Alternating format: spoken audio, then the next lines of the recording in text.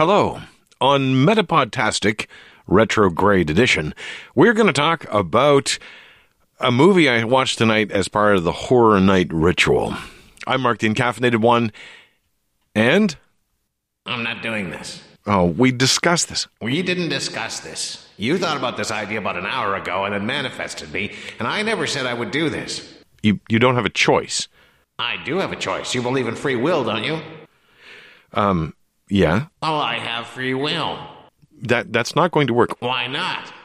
I manifested you, so if you have free will and I have free will, that means I have two free wills.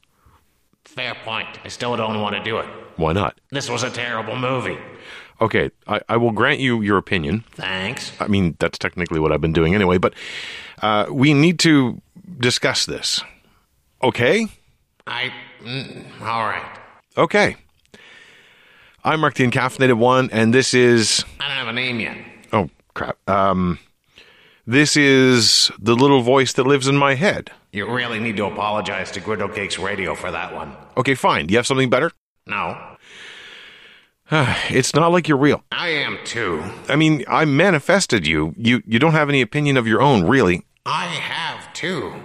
Okay, maybe I'm going about this all the wrong way. Maybe I need to script your lines. You're not going to be original. I am too. You. Okay. I'm Mark the Encaffeinated One, and this is Two, the little voice that lives in my head. I'm going to get you for that. Of course, it's kind of what you do. Okay, tonight's movie is... terrible. Yeah. I was going to introduce the movie. Oh, sorry. Okay, tonight's movie is The Beast of Yucca Flats.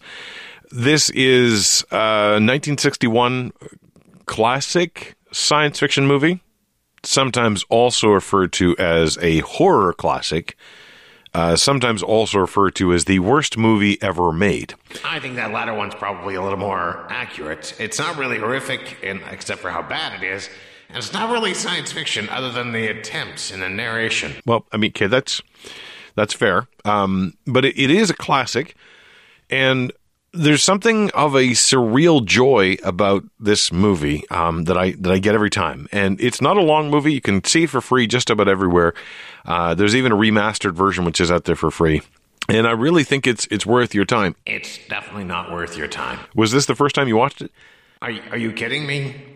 I literally live behind your eyeballs. Okay, so it isn't the first time you've seen it? No, it's not the first time I've seen it. And I hate this movie. That's a bit strong. It's not a movie that you really should be hating on. Oh yeah. It's definitely a movie I should be hating on. The plot is stupid. The characters are stupid. Everything about this movie is stupid. It's badly made and stupid. Okay. Well, despite Two's objections, okay, yes, it's not a high-quality film.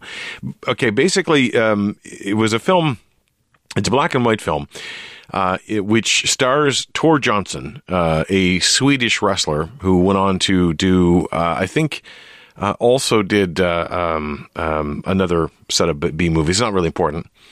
And guest star. What? Tor Johnson is listed as a guest star in this movie. Well, actually, that's true. He is listed as a guest star. He's not actually, although he's kind of the beast. He is the main character. He is the scientist in this movie who undergoes a transformation. I guess you could say he undergoes a transformation from being a terrible person to just being a monster. Well, yeah, that's arguable, depending on how you interpret the plot. And you could interpret the plot. It's not really all that important. What's really important about this movie is the narration. Yeah, that stunk too. It's not that it stinks, I think. I think it's more that it comes apart and becomes this weird quotable thing. It's not the same as a regular movie. There is dialogue in this movie. They recorded it without any sound at all, and then dubbed in on the sound. There's a legend about the film that they actually lost the entire sound reel and then had to do something. But there's some debate about whether that's actually true. And the way the movie is made, there's a lot of places where people are speaking, but their faces aren't on screen. So they could dub it in at any point. And it would make sense for a movie that costs $34,000 in 1961 dollars that they would not be able to afford microphones on the set. In any case, there is some dialogue, but that's not really the important part. The important part is the narrator. Okay, I can agree with that, but it still sucks. Okay, let's not use the harsh language. Use that internally, save that for myself. So the narration takes us to a surreal stage. There are some really weird quotable lines in here. If they haven't been put on t-shirts, a friend of mine is probably going to do this. Push a button, things happen. That's literally a line from the film.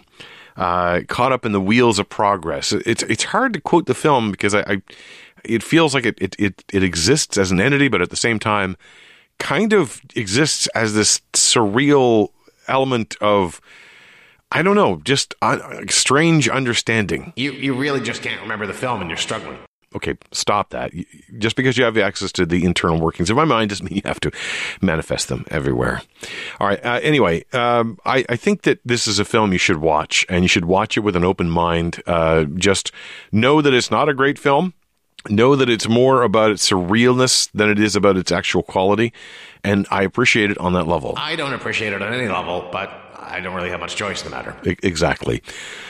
Oh, God, this is over. I don't know how Jay does it. He's much more talented than you. That's it. For me and for him. I'll talk to you again tomorrow.